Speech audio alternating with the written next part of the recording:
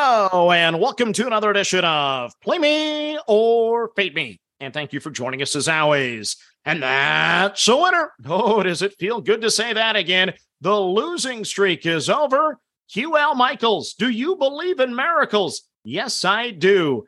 And if the Dodgers hang on to win, we will win over $500 on the day, and that'll chip away at about 4.5 days of losing. Yes. Got to chip away. Can't get it back in one day, but we had a good day on the diamond. So let's recap the winning card. All feels right in the world when the Sandman delivers and we have a winning day. And the Sandman got us off to the good start. The Phillies under 1.5 cashes as he shuts them out in the first 5. Then we cash on the Twins over the 2.5 in the first 5. We cash on the White Sox over the 2.5 in the first 5. They actually cashed in the first inning, and that was also the Twitter bet. So thank you for the votes on Twitter. We cash on the White Sox ×2. Then the Ride the Wave plays. We cash on the Guardians. We cash on the Phillies. And we hope to cash on the Dodgers. And if we do so, once again, we'll be up over $500 on the day. So now let's get to the card for Wednesday. And if you don't like unders, I'm sorry, because we have 3 of them to lead off the card. We start in Chicago. It's the first 5 under on the Colorado Rockies under the 1.5 at a -140. For Chicago, it is Dylan Cease getting the call for the White Sox, and he's just an automatic play for me at this point. A 2.06 ERA and a 1.07 whip. Last 15, listen to these numbers. A 1.44 ERA and a 0.86 whip. Home numbers are just fine, a 2.38 ERA, and the whip is actually a sub-1 at a 0.96. 15 innings pitched in the month of September. He's given up a donut, 0 runs, and only 4 hits. The Rockies are the lowest scoring team in baseball on the road. That sounds like a winning combo to me. I'm on the Rockies under the 1.5 in the first 5 at the -140. Next up on the card, it's a first 5 under on the Cincinnati Reds under the 2.5 at a -140. For Pittsburgh, it's Ronzi Contreras making his 15th start of the year for the Pirates. He has a 3.29 ERA and a 1.30 whip.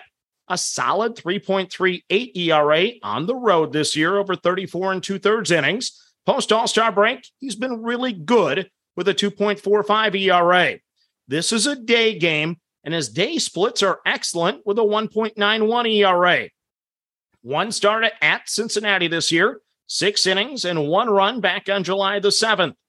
Yeah, now the bad. The Reds are the 4th highest scoring team at home this year, but they haven't shown it this series. Only 1 run in the doubleheader yesterday and only 4 runs in the first 3 games of the series. Meanwhile, Contreras has been good, like really good. He's given up 2 or fewer runs in 5 of 6 starts. And how about the teams he's faced? Atlanta, Philadelphia, Toronto, and St. Louis, all good lineups, all teams that we like to play to the over. So I really like this one. I'm on the Reds under the 2.5 in the first 5 at a -140. Next up on the card, it's another first 5 under. Where are the Atlanta Braves under the 1.5 at a +110? For San Francisco, it is Carlos Rodon on the bump for the Giants. He has a 2.93 ERA, a 1.05 whip. Last 7 have been solid, a 2.72 ERA. Year-to-date numbers at home are even better with a 2.22 ERA. 1 start against the Braves back in June, 7 innings, 1 run, and only 3 hits. He's given up 1 or fewer runs in 6 of his last 8 home starts. The Braves, though, are the 3rd best scoring team on the road, so that gives me pause. But remember my core belief, good pitching over good hitting. Yes, I'm going to take good pitching, Carlos Rodon, over the Braves, so I'm taking Atlanta under the 1.5 in the first 5 at a +110. Next up on the card, I don't think I've uttered these words all year. It's a first 5 over on the Miami Marlins over the 1.5 at a -115. For Philadelphia, it is Kyle Gibson going for the Phillies, a 4.57 ERA, a 1.28 whip. Last 7 have been more of the same with a 4.50 ERA.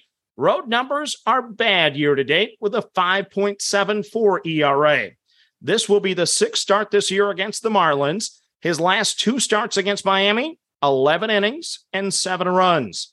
Call me crazy, Both the Phillies and the Marlins are at 1.5 runs in the first 5, and I'm selecting the team with the third lowest scoring number at home. Ooh, that scares me. But Gibby has made 2 starts in September after a really good August. In the month of September, 6 2/3 innings, 11 runs allowed. I need the Marlins 6 to show up tonight. I'm on Miami over the 1.5 in the first 5 at a -115.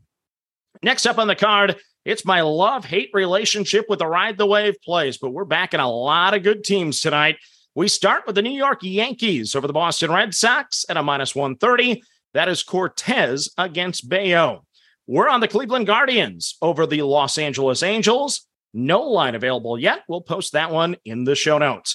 We're on the Houston Astros over the Detroit Tigers at a -260. That is Javier against Wentz. We're on the Philadelphia Phillies over the Miami Marlins at a -130. That's Gibson against Cabrera. We're on the Pittsburgh Pirates over the Cincinnati Reds on the plus side at a +135. That is Contreras against Lodolo. We're on the Milwaukee Brewers over the St. Louis Cardinals at a -120. Ooh, that's a good pitching matchup there. It's Burns against Wainwright. And we might be on the Dodgers, might be on the Mariners, and might be on the Giants, all depending on how the Tuesday games finish. So now let's recap your card for a Wednesday. First 5 under, we're on the Rockies under the 1.5 at a -140. We're on the Reds under the 2.5 at a -140. We're on the Braves under the 1.5 at a +110.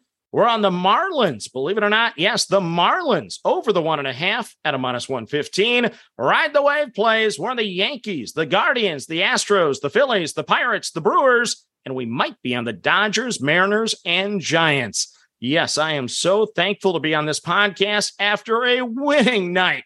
Let's start a trend. And as always, manage that bankroll. Don't chase money. Have fun, and let's cash some tickets together. Good luck, everyone.